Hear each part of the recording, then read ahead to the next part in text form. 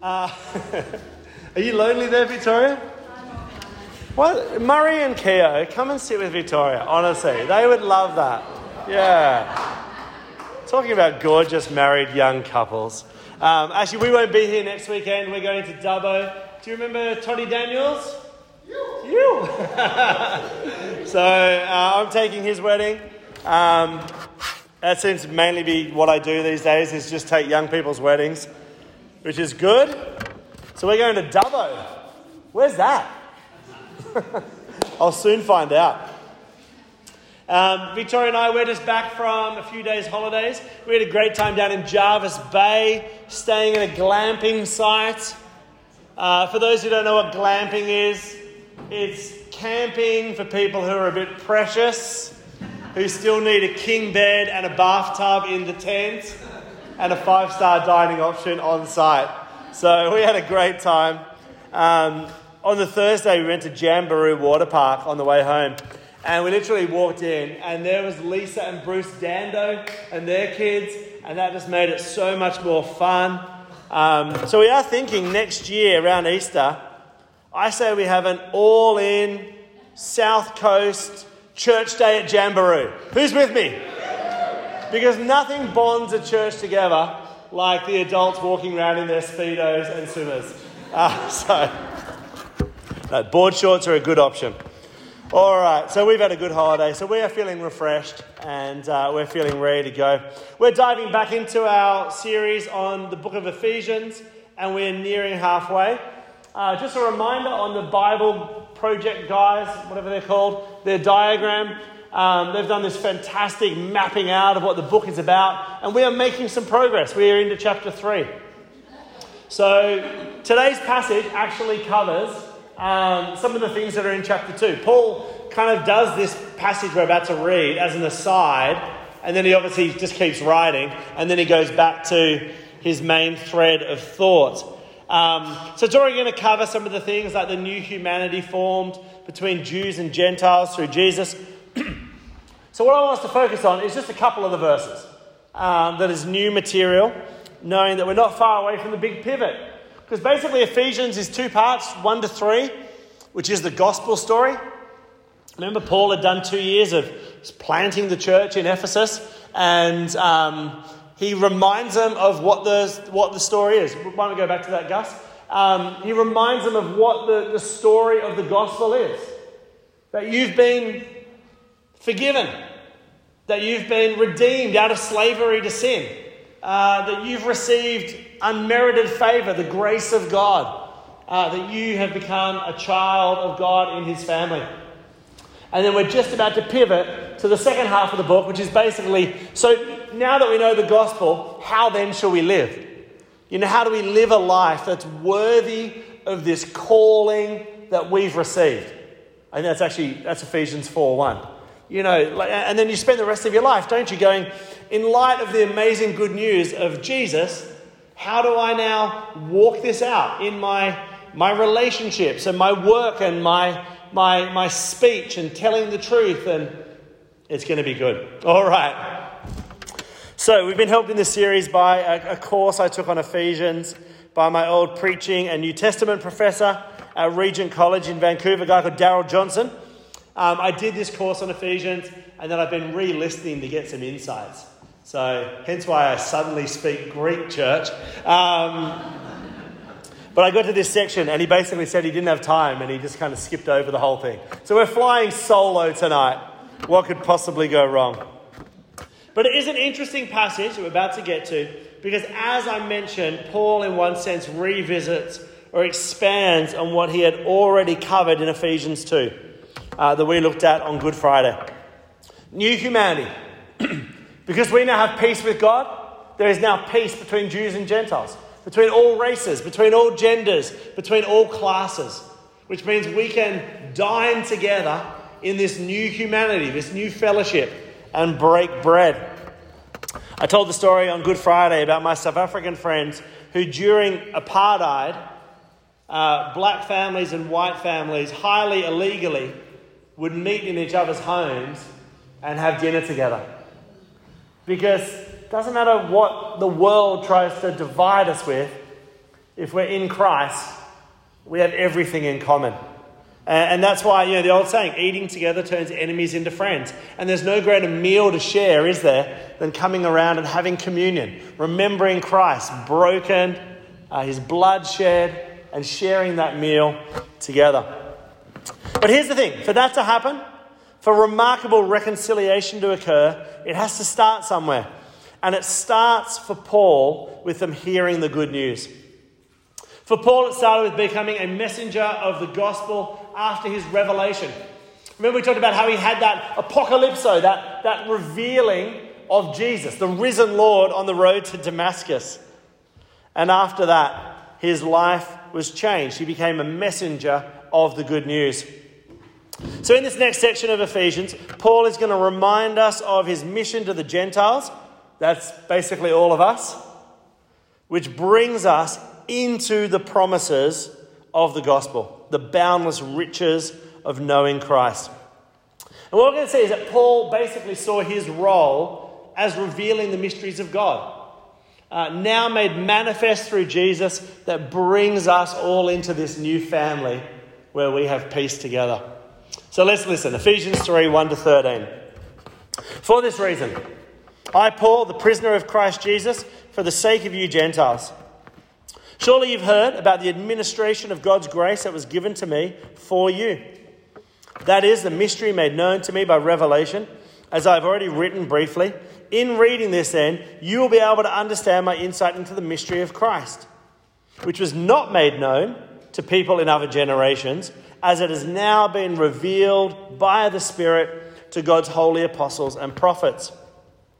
This mystery is that through the gospel, the Gentiles are heirs together with Israel, members together of one body, and sharers together in the promise in Christ Jesus. Verse 7. I became a servant of this gospel by the gift of God's grace given me through the working of his power. Although I am less than the least of all the Lord's people, this grace was given to me to preach to the Gentiles the boundless riches of Christ, and to make plain to everyone the administration of this mystery, which for ages past was kept hidden in God, who created all things, but his intent was that now, through the church, the manifold wisdom of God should be made known to the rulers and authorities in the heavenly realms, according to his eternal purpose that he accomplished in Christ Jesus our Lord. In him and through faith in him, we may approach God with freedom and confidence. Verse 13, I ask you therefore not to be discouraged because of my sufferings for you, which are for your glory. For Paul, this part of the letter to the Ephesians was deeply personal. He is recounting how he found himself a servant, verse 7, in the great unraveling story of God's mission in the world. Now, you guys know the story. God begins his involvement in the book of Genesis with one guy, one family, Abraham. And he pulls them out of obscurity, and he says this promise to him that he would bless Abraham's family. And then all nations, all families, would be blessed through that one family. Guys, if you want a reason to become a Christian, there it is. That's come true. Literally, look around the world today, 2.5 billion people who are descendants of Abraham, who can trace their lineage to that promise. It has occurred. So, he says to Abraham that I will bless you and you will be a blessing to the nations. From that story, God then reveals his character and faithfulness to the people who become Israel through ups and downs of their nation. Slavery in Egypt, the great story of the Exodus, the giving of the law, the settlement of the promised land, the beginning of the kingdoms like David's. And it's all about God revealing himself to and through a people, right? That's what God's in the business of doing. He wants to manifest his glory, his nature, his essence. And he does it through being in relationship to a people and then through those people. But here's the thing. It's always this tension between them being set apart from the other nations, the Gentiles, basically us, right? And then their mission which from the very start was clearly to be a blessing to all nations.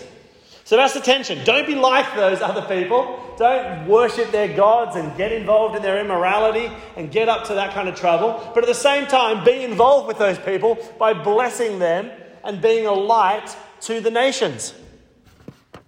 So Paul says, you know what? It's a bit of a mystery. It's a bit of a mystery that God has chosen to act through a people. But now he says the time has come when God's mission of forming a new humanity, now through Jesus, is going to expand that promise to all nations. And that's what we're a part of. Amen? And Paul gets chosen to explain this mystery to people like the Ephesians. That's why you read about it in the book of Acts. He had the revelation, and then he goes to Ephesus and brings the revelation to those people. That in Jesus, verse 6, they all become sharers together in the promise in Christ Jesus. That's the mystery that Paul is now revealing. Leslie Newbigin, who was a missionary to India, spent about 30 years as a missionary to India, was involved with Gandhi and teaching non-violence and all kinds of stuff. He left the UK when everyone went to church, and he came back 30 years later and no one went to church. And so he's been very helpful in helping people understand the gospel in a pluralistic society, right? Because we live in an age, don't we, where there's lots of truth, lots of religions, lots of beliefs, no beliefs.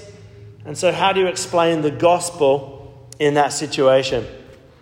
Because it's a bit of a mystery, right? Like, why would God do the things the way that he does? I was asking, seriously, why? I was hoping someone would answer there and kind of maybe reveal it to me. But why start with one people? And then why choose this one particular moment in time to bring it all together in the person of Jesus, who reveals the glory of God? And what do we do with other religions? What do we do with other claims on truth? What about this? What about that? And some of the big questions of what do you do with people who haven't heard the gospel? Verse 5 in this passage we read, it even references just people in other generations to whom this mystery was not revealed. It's a bit of a mystery. I don't know. But ultimately in these things, I've had to hold on to the things I do know about God, right? How he has revealed himself in Christ and his goodness and his promises. And a lot of this other stuff, I've just had to trust God, his character, and that his ways are higher than my ways. When it comes to judgment, he is the judge, not me. But Newbigin called the gospel the open secret, because what we believe is that the mysteries of God are no longer a mystery. The secret is now open. That's what John 1 says, doesn't it? The Word became flesh and made his dwelling amongst us. We've seen his glory. We've seen God. It says he came full of grace and truth. So Paul in verse 9 says his role in preaching is to make plain to everyone the administration of this mystery. So while it still needs to be preached, in other words, the mystery still needs to be explained, it's open. It's no longer like a secret we're trying to hold to ourselves. It is a free gift that is available to you and to me. And I love that. It's a secret that, in the country that we live in, the vast majority of the people could not articulate what they're rejecting. They couldn't articulate what the Christian message is. Many young people only know Jesus as a swear word. But it is open in the fact that it is to be preached freely to all. Leslie Newbigin said this: it is entrusted to those whom God has given the gift of faith, by which the weakness and the foolishness of the cross is known as the power and wisdom of God. Amen. That's good, right? And that's it. It's not like we're in on something where we're better than everyone else. We've just recognized that in the cross, what looked like a defeat, what looked like foolishness, is actually the glory of God. That on the cross, God is revealing that he is love, that he is mercy, that he wants you to be, beckons you into relationship. So Paul in verse 2 calls the administration of God's grace, that is what he saw as his role. administering the grace of God, the message of Jesus, the good news of the gospel. He says, that was given to me for you. And that's what we do as well, right? It's like Dan got the mystery revealed. And now Dan's job is to reveal it to someone else. And Kendall got wrapped up in this story of a family that would bless all the nations. And she's a part of that family now. And now she just says to other people, come receive God's grace and mercy. And you too can be a part of this. So Paul saw himself as playing that part in the story of the unfolding revelation of God to the world. Right? He saw himself as part of the family that was now going to bless all the other families on earth. Read about it in the book of Acts. All right, verse 2, it goes on. That is the mystery made known to me by revelation. And that is kind of the open secret, that God has now revealed himself. We are the people of the revelation. You know, Christians could be described in lots of different ways, but one of the ways that we can describe ourselves as people of the revelation. And we need revelation. You could ask me, or I could ask you, what do you think my oldest brother looks like? You know, he lives down in Melbourne, comes up to Sydney not that often. But you could guess what my brother looks at maybe by looking a bit at me. Yeah, maybe he's a bit bald. My doctor said to me recently that I'm a bit short for my weight. I was like, hang on. Am I paying you? All right. But at Easter, my oldest brother came up to Sydney and he was here on Easter Sunday. And many of you met him here at church. And it's deeply annoying to me because he's 6'4" and got a full head of hair. But it was a mystery, right? Like, what's he like? What's he look like? But then he walks in the room and you get to know him. And all of a sudden you can be in relationship. And that's what Paul did. That's what we're to do. We introduce people to who we believe God is. And remember, we looked at that word a few weeks ago before Easter. Revelation is that Greek word apocalypso. It means the opening of the door or the pulling back of the curtain. It means revealing what has been hidden up until now. And so that's the challenge tonight. Play your part in the great revealing of the mysteries of God. You know, I took Jonathan and Jacqueline's wedding yesterday, and it was such a joyful occasion. And one of my privileges is, particularly yesterday, you know, it was largely a non-Christian wedding, all the guests. And I get to talk about how beautiful Jesus is. You know, he's the one who saves. He's the one who teaches us how to love unconditionally. He's the one who can be the circuit breaker when we're fighting to introduce grace. And so you get to reveal the mysteries to the people you meet. So you can play your part in the mission of God. You know, you don't have to know all the mystery, the finer details. You just need to help people have some kind of apocalypso. You need people to have some kind of insight into the revealing of who God is through Jesus Christ. Maybe you just start by sharing your story of meeting him. People can't refute that. You can't get angry at the fact that you're saying my life's been changed by meeting Jesus. Or maybe something that he's done to change your life. But the story of being a part of God's family and blessing others continues through you. Right? Murray gets the revelation, shares the revelation with someone else. Victoria gets the revelation, shares it with someone else. Pete gets the revelation, shares it with someone else. Now there's 2.5 billion of us. It's working out okay. All right, you can do it. Remember the great theologian who came to this church? Comedian Uncle Nath. He said, if you say nothing, nothing will happen. If you say something, something will happen. Right? Actually, by the time we finished Ephesians, I've booked him to come and preach again. I figure you're all going to need a good laugh, right? Because we've got like about 70 more weeks of this. All right. Here's what I want to focus and finish on today is what is that message? What is the heart of what Paul preached? As we have seen in the first 2 chapters in Ephesians, it is glorious. It includes a lot of things. Redemption from slavery to sin, forgiveness, adoption into God's family, undeserved grace from God to us, a gift we cannot earn. But I love verse 8 of Ephesians 3. Because I think Paul is summarizing in this little verse the whole thing. For Paul, who had poured his whole life into following Jesus since that encounter on the road to Damascus, the message could be described as the boundless riches of Christ.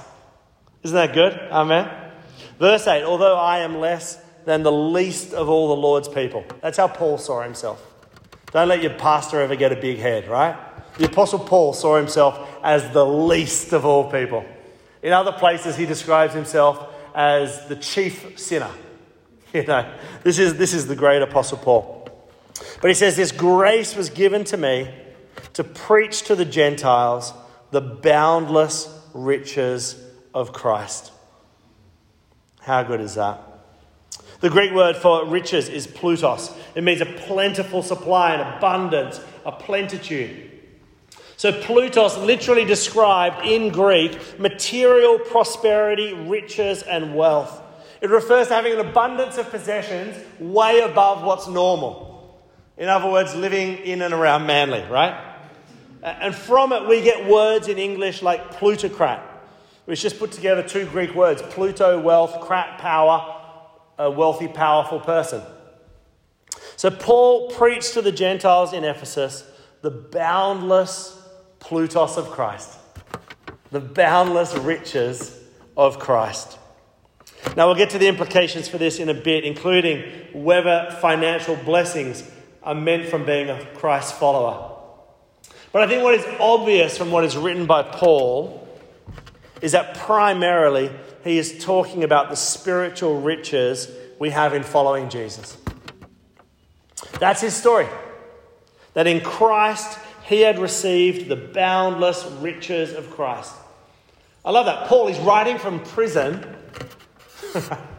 He's wasting away in a Roman prison cell. And he basically says, I'm the richest man in the world. Because what Christ has done in my life and in my heart, I am the richest person in the world. And I wonder, when you go through hard stuff, will you be able to say that? Because your identity is so deep in Christ that no matter what's thrown at you, I'm the richest person in the world. And he was literally in awe at what he had inherited from God. And don't forget with Paul, he'd gone from a hate-filled persecutor of Christians to the messenger of the love of Christ. It always struck. I was at that wedding yesterday and I'm preaching on 1 Corinthians 13.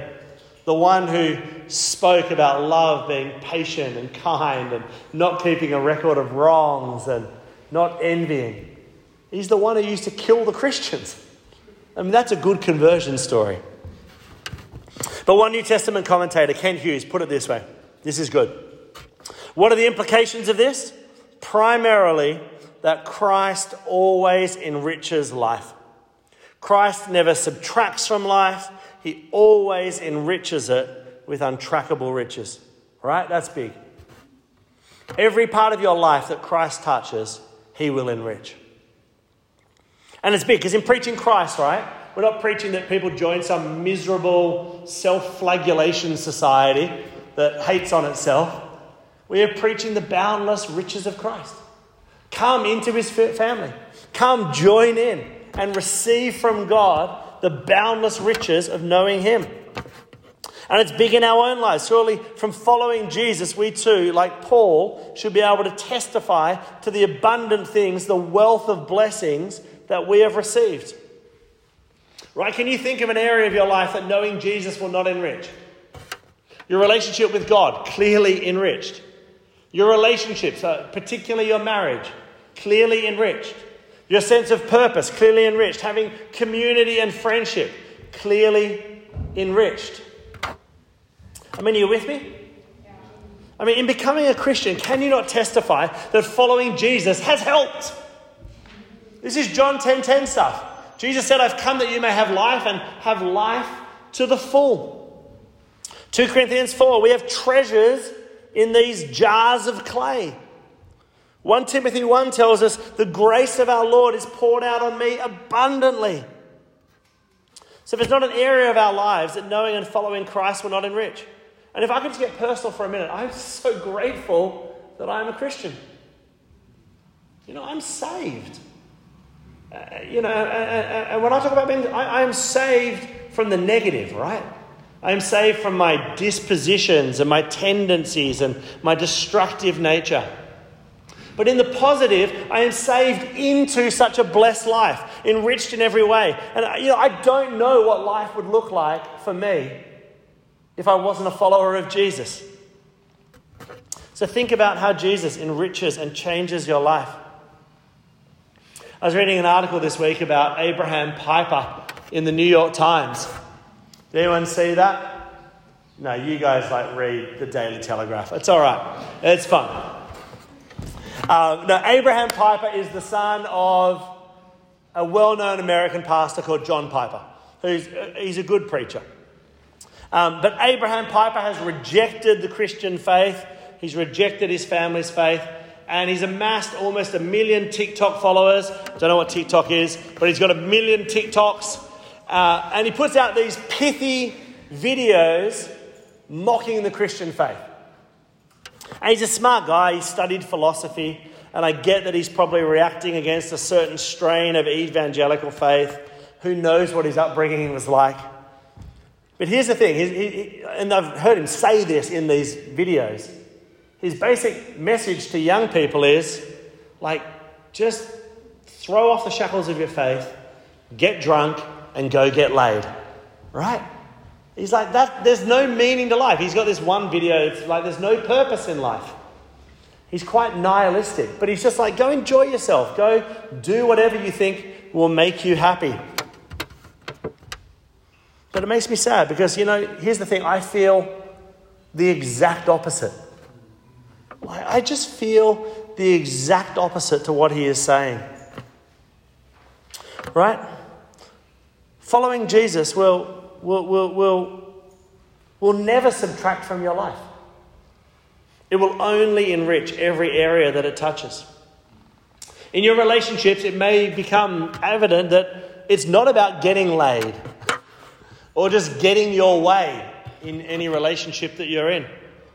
Right? Following Jesus, if you do it and you're obedient and you put it into practice, will teach you how to love unconditionally, to forgive when you are hurt, to serve when you only feel like being served. Everything Jesus touches in your life, if you're obedient, if you put it into practice, will help. You will have a better marriage if you're both following Christ. Right? Paul preached the boundless riches of Christ. Think about the purpose you can have in being a child of the kingdom of God. As it says in Ephesians 2, created to do good works. We are God's handiwork. When we follow Jesus, life is not meaningless. It becomes about being part of the light, overcoming the darkness. And so get involved in some really worthy causes. Use your gifts and your life to push back against all the crap and the darkness that's in this world with the light that Christ has poured into your heart. Care about the poor. Care about the marginalised, the broken. Get involved in Homes of Hope. Support the Manly Women's Shelter. Right, think of community and friendship, how it is enriched by knowing Christ. That dinner we had here on Good Friday, how good was that? A couple of 100 people here sharing a meal. Every race, every class, all the genders, it was kind of like we're just here doing life together because we have peace in Christ. There is room at the table. We become part of God's new humanity. And what about our finances? Okay, a bit more controversial. Now we know Christianity is not a tool to make you rich, right? And I've got dear friends who live in the slums in Nairobi, Kenya. Christianity is not a ticket to becoming a millionaire. Indeed, if anything, following Jesus should make you generous. Hello, church. And we are warned about the dangers of loving money. But I am always amazed at how when Jesus gets hold of a life, it can create the conditions to succeed. Right? Are you with me? Now, I need to be careful here. But the reality is that integrity and hard work and making wise investments are Christian values. And you should also, on the negative, be spared from the folly of get-rich-quick schemes or cheating your way to the top, or not paying your taxes and getting caught out and going to jail, or whatever it might be. There is a solid rock that Jesus puts under our feet that allows us to get focused and purposeful and wise. You get this kind of stream that, the church is persecuted in the West and, we're being silenced and all that, and I get bits of it. But it was a couple of years ago, the Premier of our state went to the same Bible college in Canada as me. The governor of the Reserve Bank was a Baptist bass player from the Shire, and the head of the police in New South Wales was also a born-again Christian. Following Christ can help you do great things in your life. How good, hey? Never an area that Jesus subtracts, only the promise of enriching our lives. The boundless riches of Christ. Amen? Amen. Let's stand together.